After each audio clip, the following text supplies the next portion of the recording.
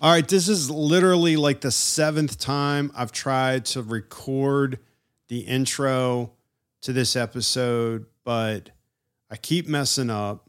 I'm fumbling over my words. My wife is home, working from home today. That's going really great because there's just all this background noise. My daughter just got home from school. I don't know. She's a junior in high school. I don't know what she's yelling about. Something happened. Or is going to I don't know. I don't know, man. I don't know, dude. But it's how it is. Anyway, I got to get this episode out there. I don't have the luxury today to just have a house where nobody is home and the Grizz Cave is absolutely quiet except for that subtle background noise of my dog Remy snoring. Yeah, not going to happen today. Anyway. Before I get into this episode, I did want to say, my brothers, if you're a regular listener to the Grizz podcast, I'm asking you from the heart, would you consider becoming a monthly supporter of our ministry for just like $10 or $20 per month? You know, as a faith-based ministry, nonprofit ministry, we rely on the financial support of listeners just like you, so that we can continue to do what we do, trying to help men step up and man up. I really don't want to go the route of paid advertising, all the affiliate programs so that you guys got to listen to 10 minutes of commercials before we get into anything. That's just not us. That's not me. So all I'm saying is if our ministry, what we're doing here, has been a blessing to you, continues to be a blessing to you, then please consider being a blessing back to us by going to narrowtrail.com. Click on our Give page to set up a monthly recurring donation. I promise it is safe, it is secure, and it is easy. And you can cancel it anytime. And best of all, because we are a legit nonprofit, your giving is a complete tax write-off. You may not know this, but you're about to know it. This podcast, what I do here, and what I also do with online one-on-one coaching with guys, and sometimes I do phone coaching. Sometimes we're not looking at each other. We're just talking on the phone. And what I do with itinerant speaking, and also what I'm doing with our new online support accountability groups, aka climb teams. Guys, this is what I do full time with Narrow Trail Ministries. So if you're a regular listener, don't just be a regular listener. Partner with us by becoming a monthly supporter at narrowtrail.com. Don't think like $10 a month. That doesn't even make a difference. No, it does. $10 a month is a big deal. $250 per week. It is a huge blessing back to us. And all of you guys that do that towards the podcast, want you to hear it from the horse's mouth.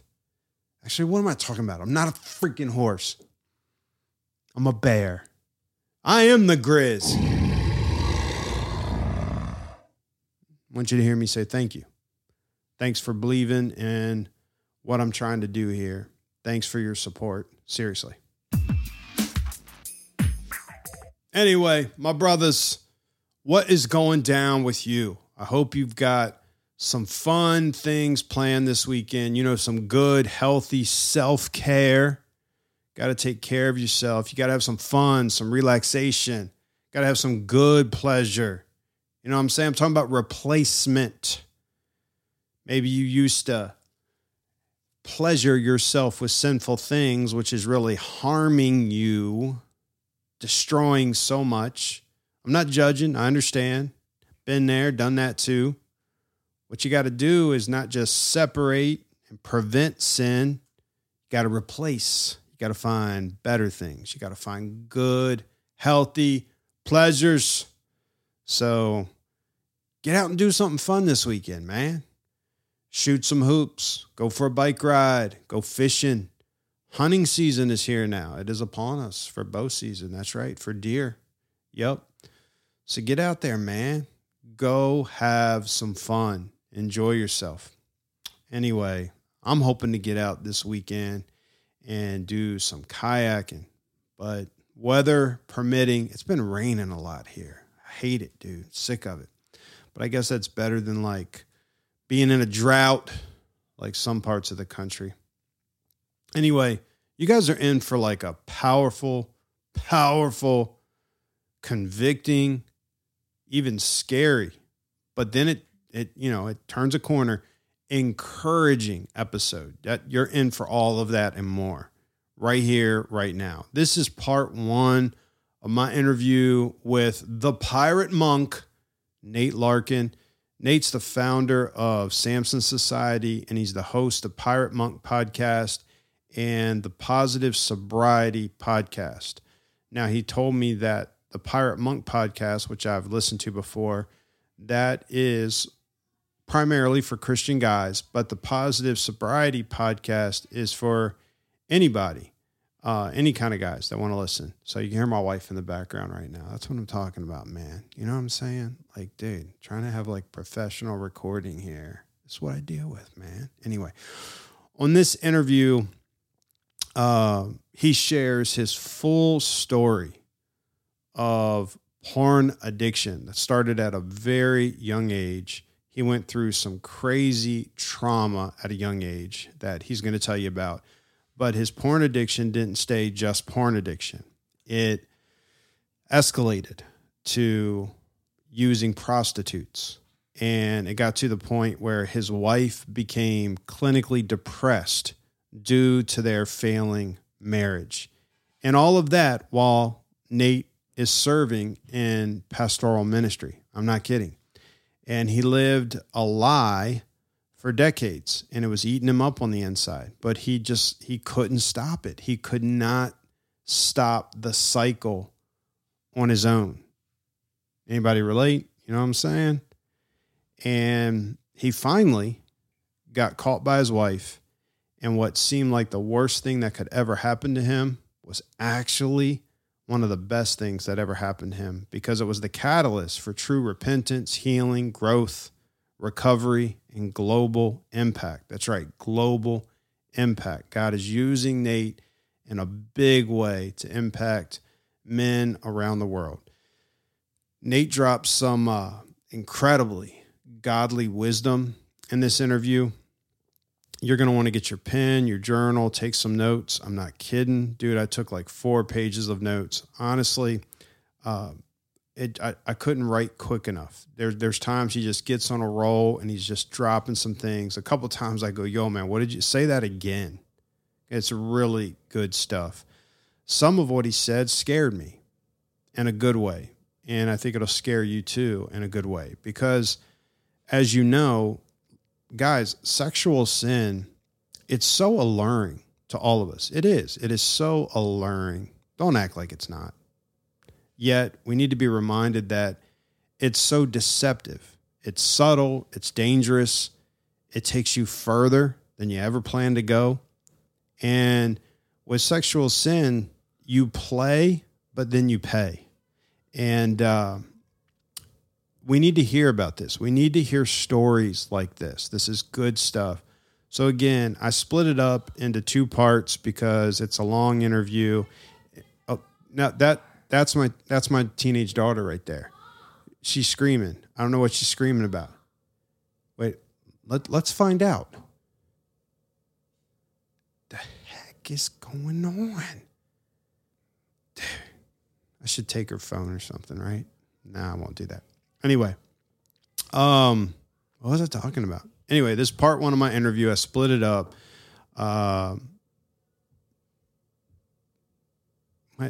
Is she coming in my office? What the freak is going? I'm not editing any of this. Welcome to real life with the Grizz. I've lost my train of thought. I don't even know what I'm saying anymore. I'm going to shut up. Where's the intro? So here we go.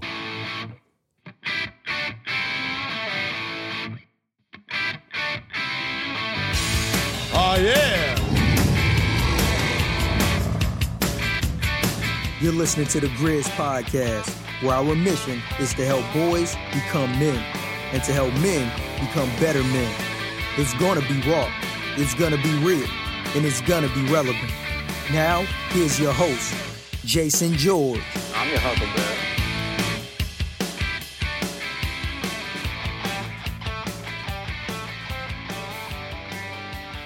Nate Larkin, welcome to the Grizz Podcast, man.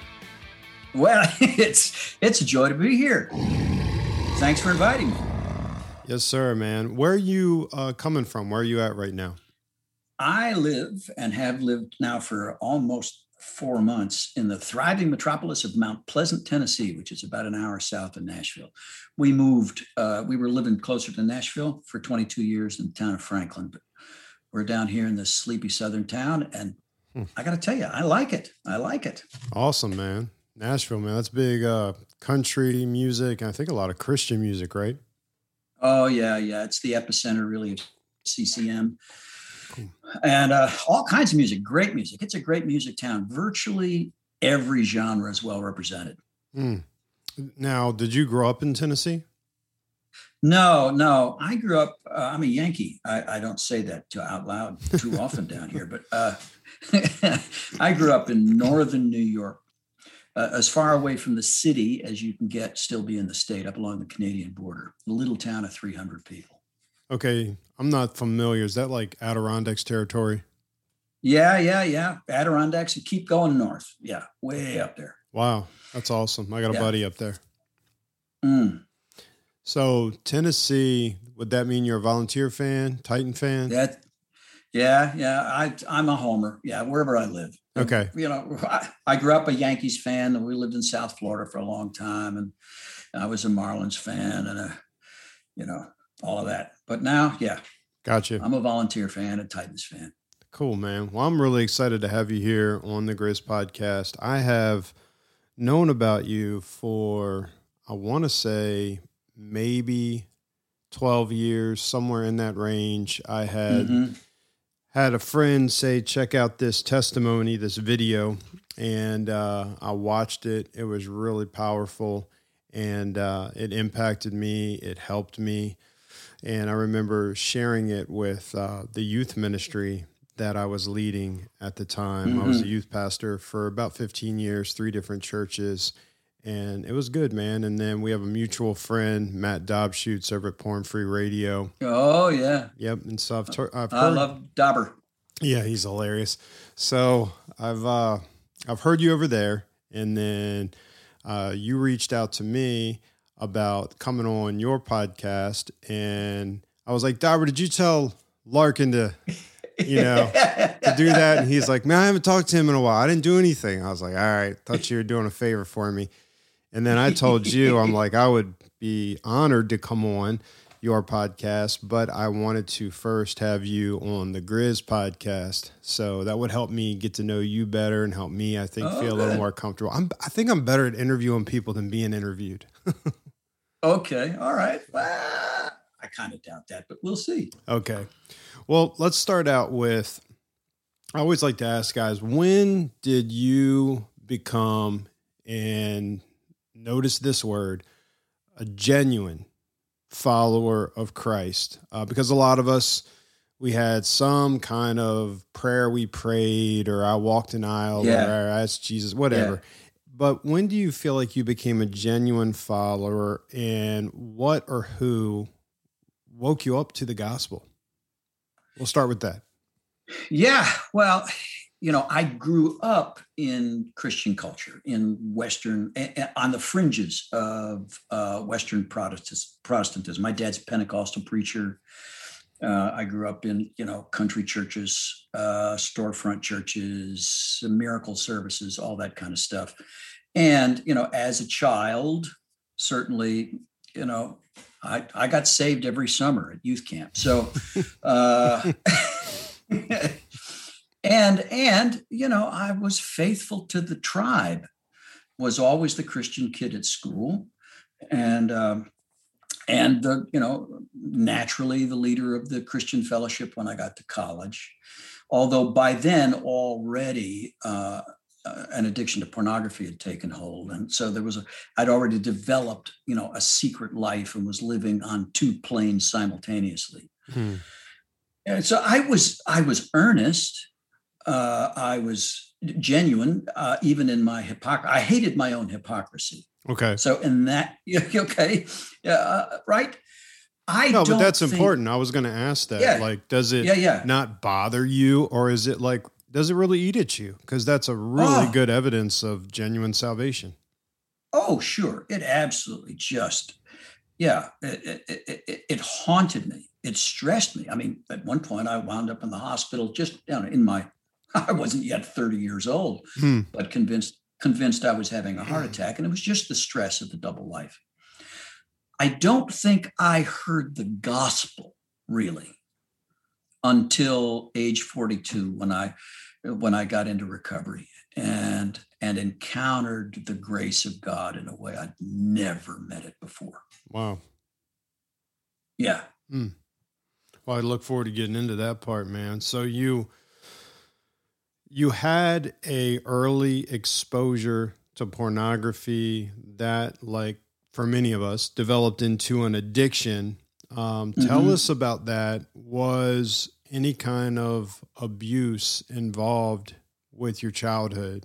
Because many of us are dealing with that as well, the guys that listen here. I mean, there was not sexual abuse. There was emotional abuse, spiritual abuse, physical abuse. But there was, in addition to that, trauma. So my first exposure, I'm an old guy. I grew up long before the internet, before video. So my first exposure to pornography was a Playboy magazine at the age of 10, shortly after my mother's death by suicide. Oh, wow. So, that's huge, man. Wow. I didn't know that. Yeah. So tons of trauma. And, this maternal presence, nurturing presence is gone. I'm just hitting the beginning stages of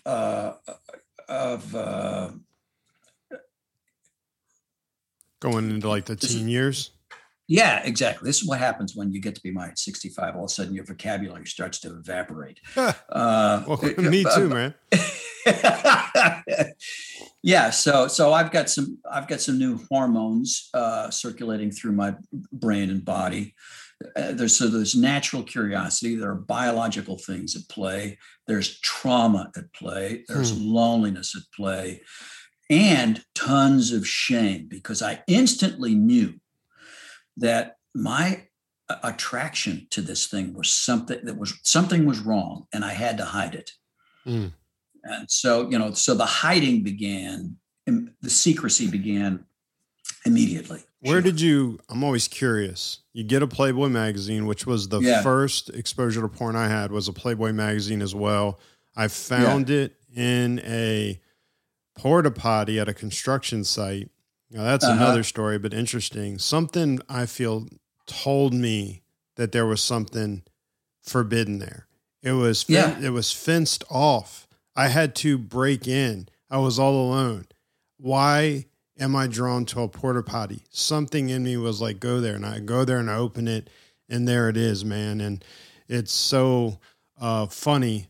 I open a porta potty and I find a form of shit, right? So where did you get a Playboy magazine? You know what? Here's the thing. I didn't even look inside it. I saw it prominently displayed in a news rack at the end of the aisle at the local corner store. And even though the woman wasn't fully naked, it was a provocative, suggestive pose. And I grew up in a very sheltered environment. We didn't have television. We didn't go to movies. Wow. So it sent a jolt of electricity through me. And it was so powerful that later on that day, I sneaked out of the house and ran as fast as I could back down to the store before it closed, just so that I could stand and look at it again. Yep. Right? Yep. I understand. Feeling, simultaneously excitement and shame. Yep. Yeah. Man.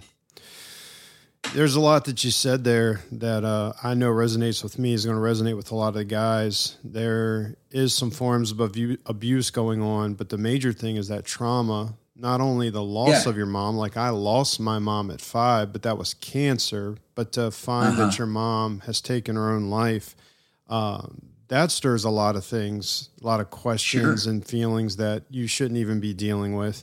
And then there's this loneliness. There's this, things are not complete. You says it leads to shame. You knew it was wrong, but there's a fascination with it. So a lot of us relate to it. Where did that take you into addiction? How did addiction start? Did you start using this as a way to medicate, cope with stress, all of that? Sure, absolutely. I found a little bit later, I found a way to get porn.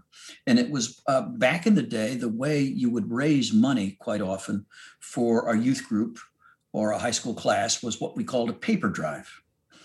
Back in the days when you got your news in newspapers, everybody had newspapers they had to get rid of. And you'd have a paper drive. You could go collect newspapers. People would give you bundles of papers and magazines.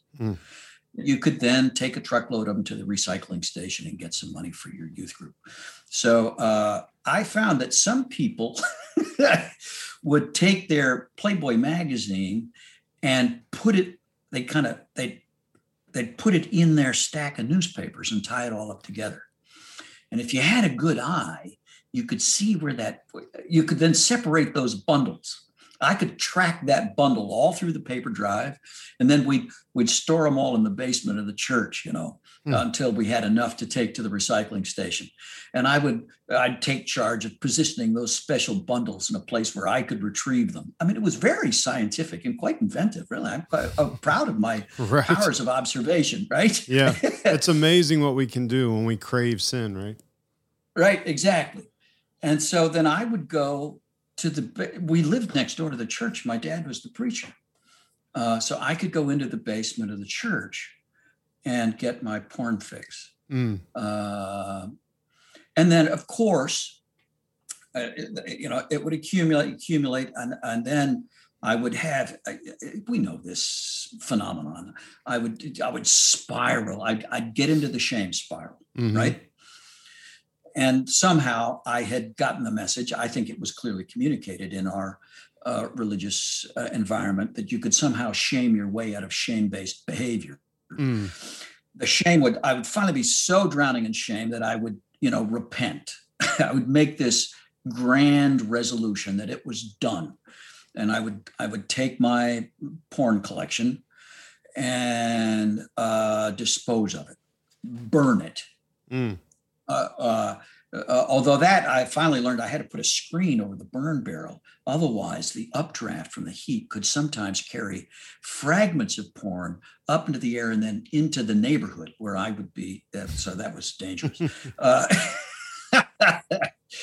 But yeah, so I would go through these binge and purge cycles that most anybody who's developed a porn addiction, or really an addiction of any kind, will understand the binge and porn cycle. And I was trapped in that for years. Wow. Yep. Totally understand. I mean, I know that there's guys listening right now that have been there or they're there right now. And that's what they're trying to figure out is like, I want to break out of this cycle. So for you, this cycle continues on through the teen years. And then, tell us what happens. Like, do you go on to college? What career path did you choose? Marriage? And does it come with you? Yeah. So I went on full scholarship to university, a secular university, which had begun as a Universalist seminary. So they still had this vestigial religion department. I became a religion major and studied comparative religion. And they gave me a job in the periodical section of the library where they had, among the bound periodicals, every issue of Playboy ever published. Wow.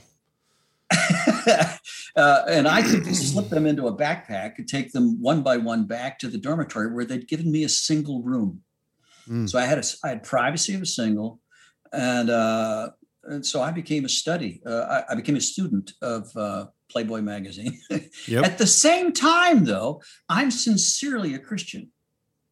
I hate what I'm doing. I can't stop it. I mean, it's that dilemma that St. Paul classically describes in Romans chapter 7. Yeah. What's wrong with me? The thing I don't want to do, I keep doing. The thing I want to do, I can't do. So that was me. So I also gravitated, I found there was a small Christian fellowship on the campus. I joined and soon was the leader of it. I tend to gravitate toward leadership. Subconsciously, actually, I think, push my way toward leadership. I didn't recognize it at the time.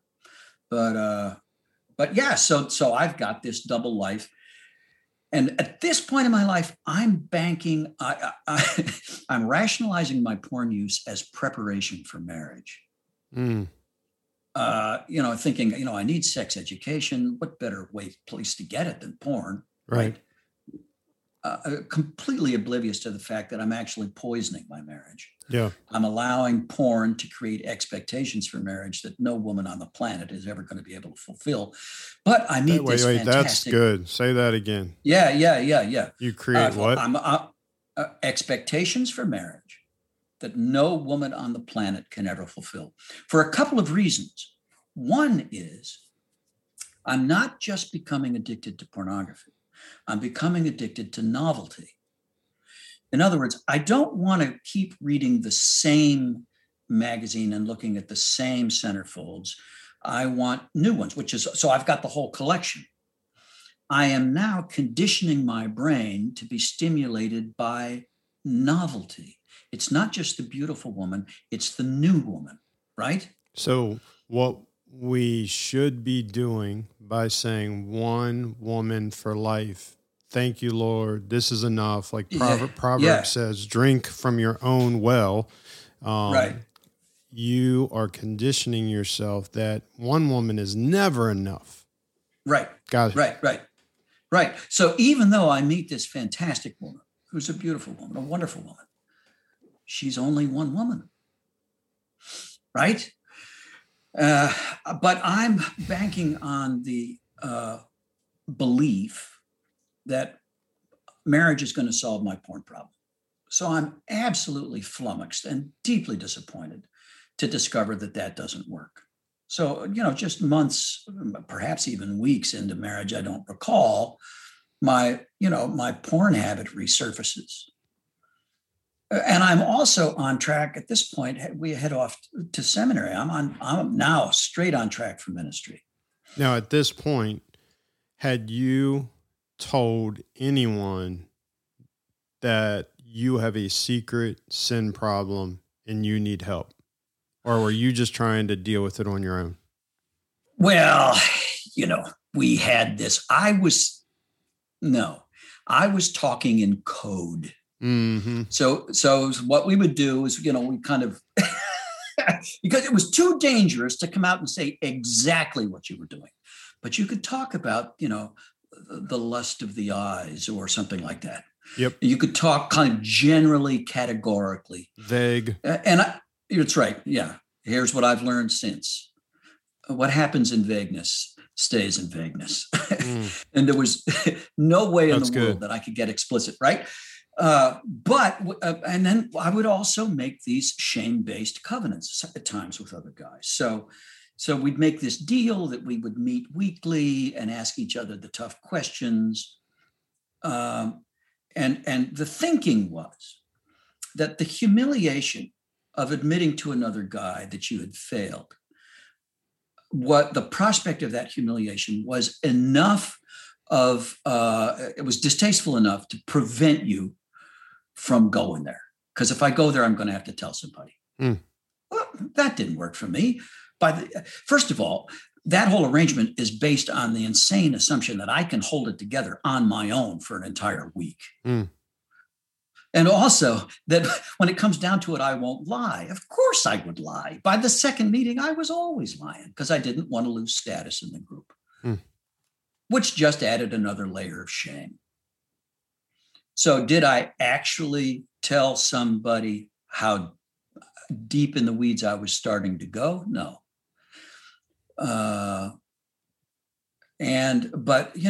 But I had this personal relationship with Jesus, right?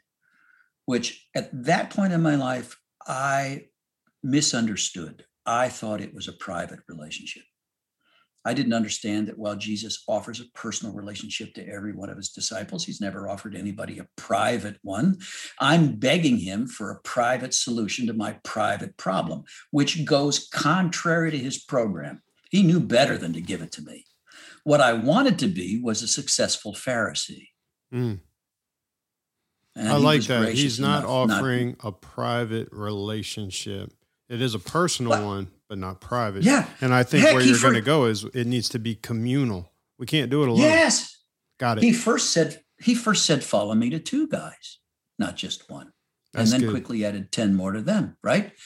His whole purpose is to reconcile us to God and to each other, right? To reconstitute the family of God. And we are described as a body, as an organism, not an organization. Mm. We are actually so closely connected, we can only move together. But as a Western American Christian, with John Wayne thinking, I somehow believe that I can do it on my own, that I have to do it on my own. Yeah. And so I've got a me and Jesus religion.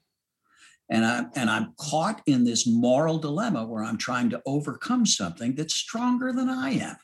Mm. And I couldn't see it. Was your new bride aware of the secret problem at all? Not initially. Okay. A few years in, I had graduated from seminary, was too despondent. By this time, it was actually, ironically, during seminary that I graduated from softcore porn to hardcore porn. Okay. It was on a seminary sponsored trip to New York City that was calculated to show us how women are exploited by the sex business. That along with my wife, I was taken on a tour of Times Square into the sex shops, saw my first, peep show. This is before video. So the way you saw hardcore porn back then was you went to an adult bookstore, you went into a tiny booth, you put a quarter into a machine, a projector started rattling in the darkness up behind you, and then the scene appeared on a small screen in front of you, and you saw explicit sex. That's the way, that's the way it happened back then. And I was hooked from my very first. I mean, the gateway drug had led me to my drug of choice. It was extremely powerful. Mm. Although I also hated it. Mm-hmm. Right? Yep. A love-hate relationship with porn. Sure. I understand. Yeah. So it's some years after that. Now I've graduated from seminary. I don't have the heart to accept a pulpit. Even though I'd won the preaching prize at seminary, I had offers. I was in such despair that I didn't take a church. I was actually working as a church janitor in Florida. And on a weekend men's retreat, I heard the leader talk about his own experience with pornography and addiction. And I'd never heard the word pornography even uttered in church before. That's so funny. I say that. Like, I never did either. I grew up in a church from my earliest memories, 77, all the way through the 80s, early 90s. Yeah. It was not talked about. Yeah. Oh, no. And I was so inspired by this guy that when I got back to our tiny apartment, I took my wife back into our bedroom and I told her what had been going on. Wow. And, my wife's a tough woman, and she came to faith late. She'd been a hippie for 10 years. She'd seen a lot. There's no way she was going to accept or excuse porn use, but she understood it. And she said, I'm sorry that you felt you had to keep this from me, that you've had to fight this on your own. You don't have to fight it on your own. You can always tell me. I will help. And with that, at least for the moment, the compulsion went away. And I thought, I found the secret. This is it. It's confession. which certainly is a part of the solution. But I said, my wife now can be my accountability partner in all matters sexual, and nobody else will ever have to know. Mm. What I didn't understand was my wife had volunteered for a job God didn't design her to do. Mm. Because although she was willing to hear about my sexual temptation, she could never hear it entirely objectively. Any sexual urge I felt that didn't include her, in her mind, at least on an emotional level, felt so it pointed to some lack in her. Mm-hmm. I could tell that it hurt her to hear it. Mm-hmm. Right? And so eventually I stopped telling her. She thought that's because we'd made it through the white water, right? Yep.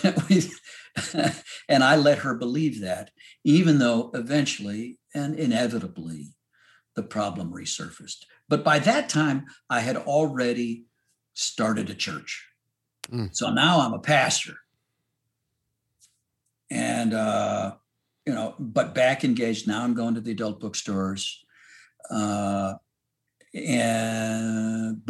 very, very careful, circumspect, never caught, living with, this crushing guilt, going through the binge and purge cycles.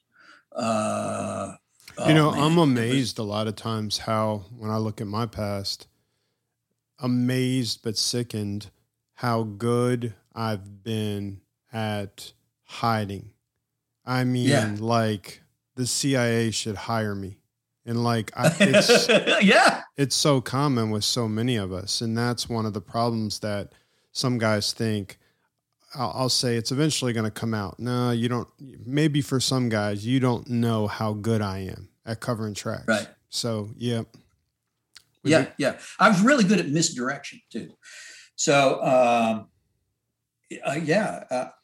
I'm sure that the members of my congregation would have bet their life that that's the last thing I would do. Mm. It gets worse. Okay. Because I didn't realize that porn was grooming me to cross the flesh line. Gotcha. I thought that pornography for me was protection against infidelity, that I wouldn't actually, cheat. I wouldn't actually have sex with another person. Mm. I love my wife. I was going to stay faithful to her. Until the day, and ironically, it was a Christmas Eve. I'm on my way, to host a candlelight service. When I pull over to offer a woman a ride out of the rain, thinking that I'm, somehow being, I have no idea what she's doing until she's in the car and propositioning me. And at that point, I went on full automatic, just autopilot, because I had seen some version of that scenario, seen it, read about it, imagined it, thanks to pornography for years. And at that point, I didn't even see the person in the car, Jason. Mm. I had so objectified women that what I saw was, I saw a body, I saw an opportunity. And so now, and once I'd crossed that line, I knew I was going to cross it again. Mm. So I did that for a while until finally on my 30th birthday, woke up knowing that something had to give, dreaded being caught. And this was at the time, this was in the early 80s. Oh, actually, it was mid to late 80s, 1987. That's got to be miserable. Yeah. So famous preachers are all over the news with sex scandals. Mm-hmm. I'm not famous, but I'm building a good reputation in South Florida. Mm-hmm. To me, the worst thing imaginable would be to be discovered, because I knew I'd make the paper. I knew that, it would just be humiliating. I knew I had to stop. Something had to give. I either had to quit the behavior or quit the ministry. And at that point, there was only one thing I could quit. So I retired, went into business, where, as I say, I had the great misfortune to succeed. So now I've got more money, less accountability, get my way quickly into a leadership position. So I'm a partner in an engineering firm. I got nobody looking over my shoulder. I got every reason to travel, to set my own schedule. And you're still married to the same woman at this point. Absolutely. Yeah. And doing my very best to be, the caring, loving husband and the attentive father when I'm home. Mm-hmm. I have no idea really how emotionally absent I am. My wife eventually slips into clinical depression. I mean, her best friend has just drifted away. I didn't see that. I didn't see, yes, I regret the money I spent on porn and prostitutes, and it was a lot of money. But what I regret more is the fact that I spent my children's childhood. Right? Mm-hmm. I could, on weekends, get the family out of town and be super dad for a couple of days. But by the time we got back home, I'd be back in the soup, back in the cycle. Yep. It was hell. Although I will tell you, Jason, Sundays we were in church and I was active in church. I was sincerely active in church.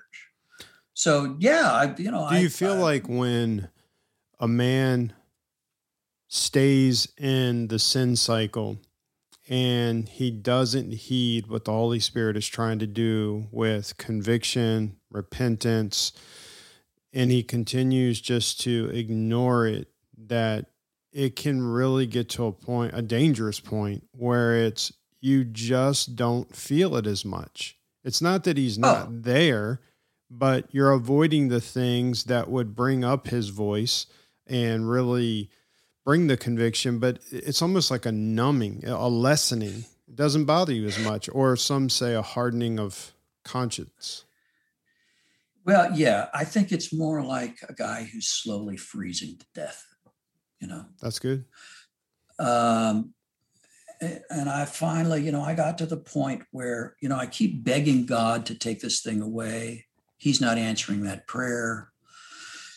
And,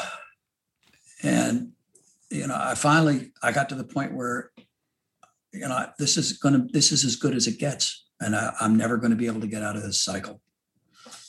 It was so a lot of despair. What I didn't recognize, I was focused solely on my guilt.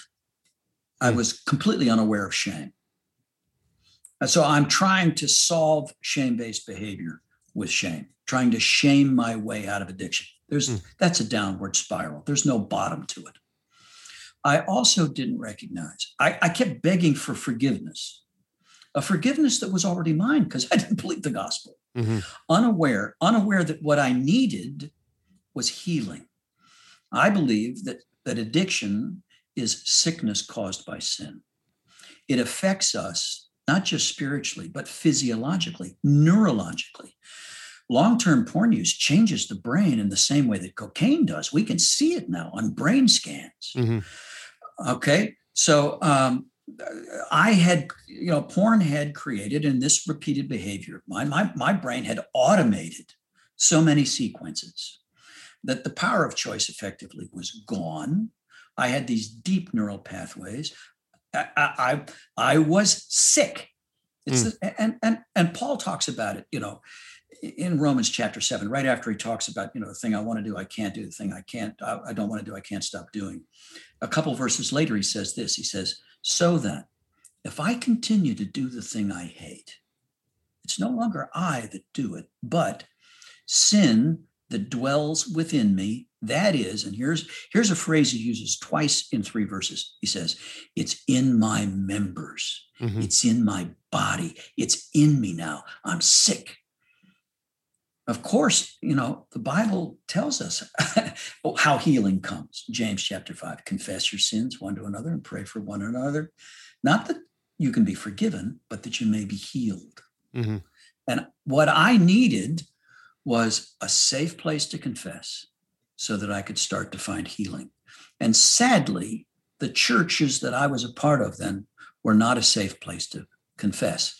In fact, and this is something that haunts me, there were times when other guys either were caught in a sexual transgression or who foolishly took all our rhetoric about grace at face value and actually confessed a sexual sin. Well, suddenly we went into discipline mode. Almost, the alarms went off. There's a sinner in the church. And very often that guy had to leave the church. And I participated in that travesty. If I wasn't throwing the rocks, I was holding the coats. Somehow thinking that I would somehow, maybe that would put the fear of God in me enough that I would stop. That didn't work. I didn't find a safe place to confess until, age 42. We'd finally left South Florida, and my wife caught me. And at this point, we'd been married 20 years. And she said the words that saved my life. She said, "I'm done." She said, "I still love you, but I don't like you. I don't trust you. I don't respect you. And I don't think you can ever change."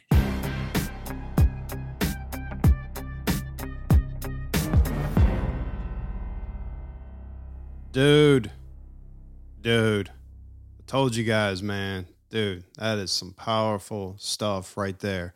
If that doesn't sober you up, I do not know what will, my brothers.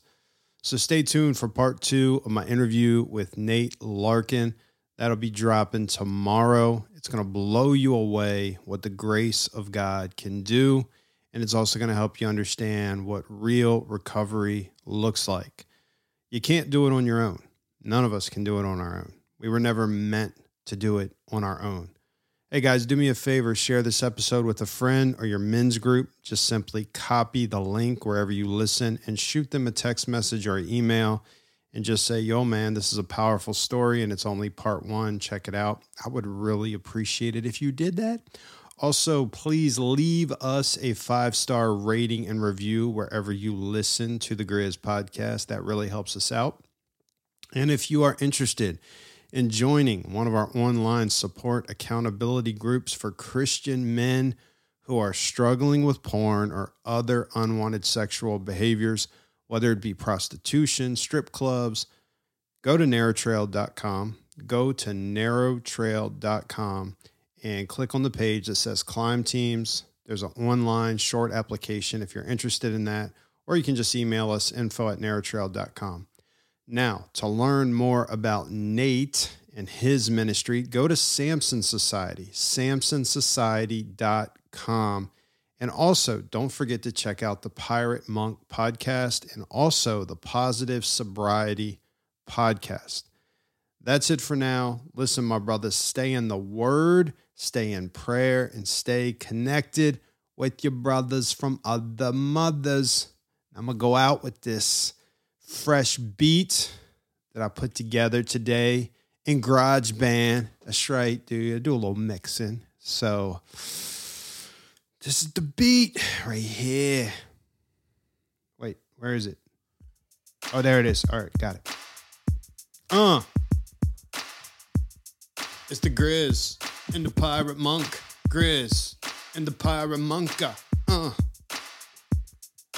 What the heck is a pirate monk? What the heck is a pirate monk? I don't know.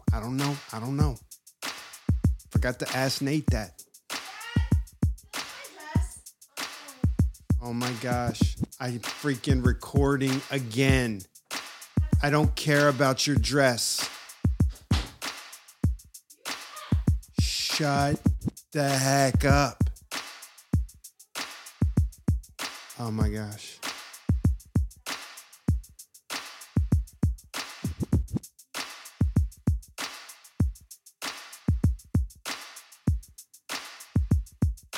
Grizz and the Pirate Monk. Grizz and the Pirate Monk. I'm going to abuse my family right now.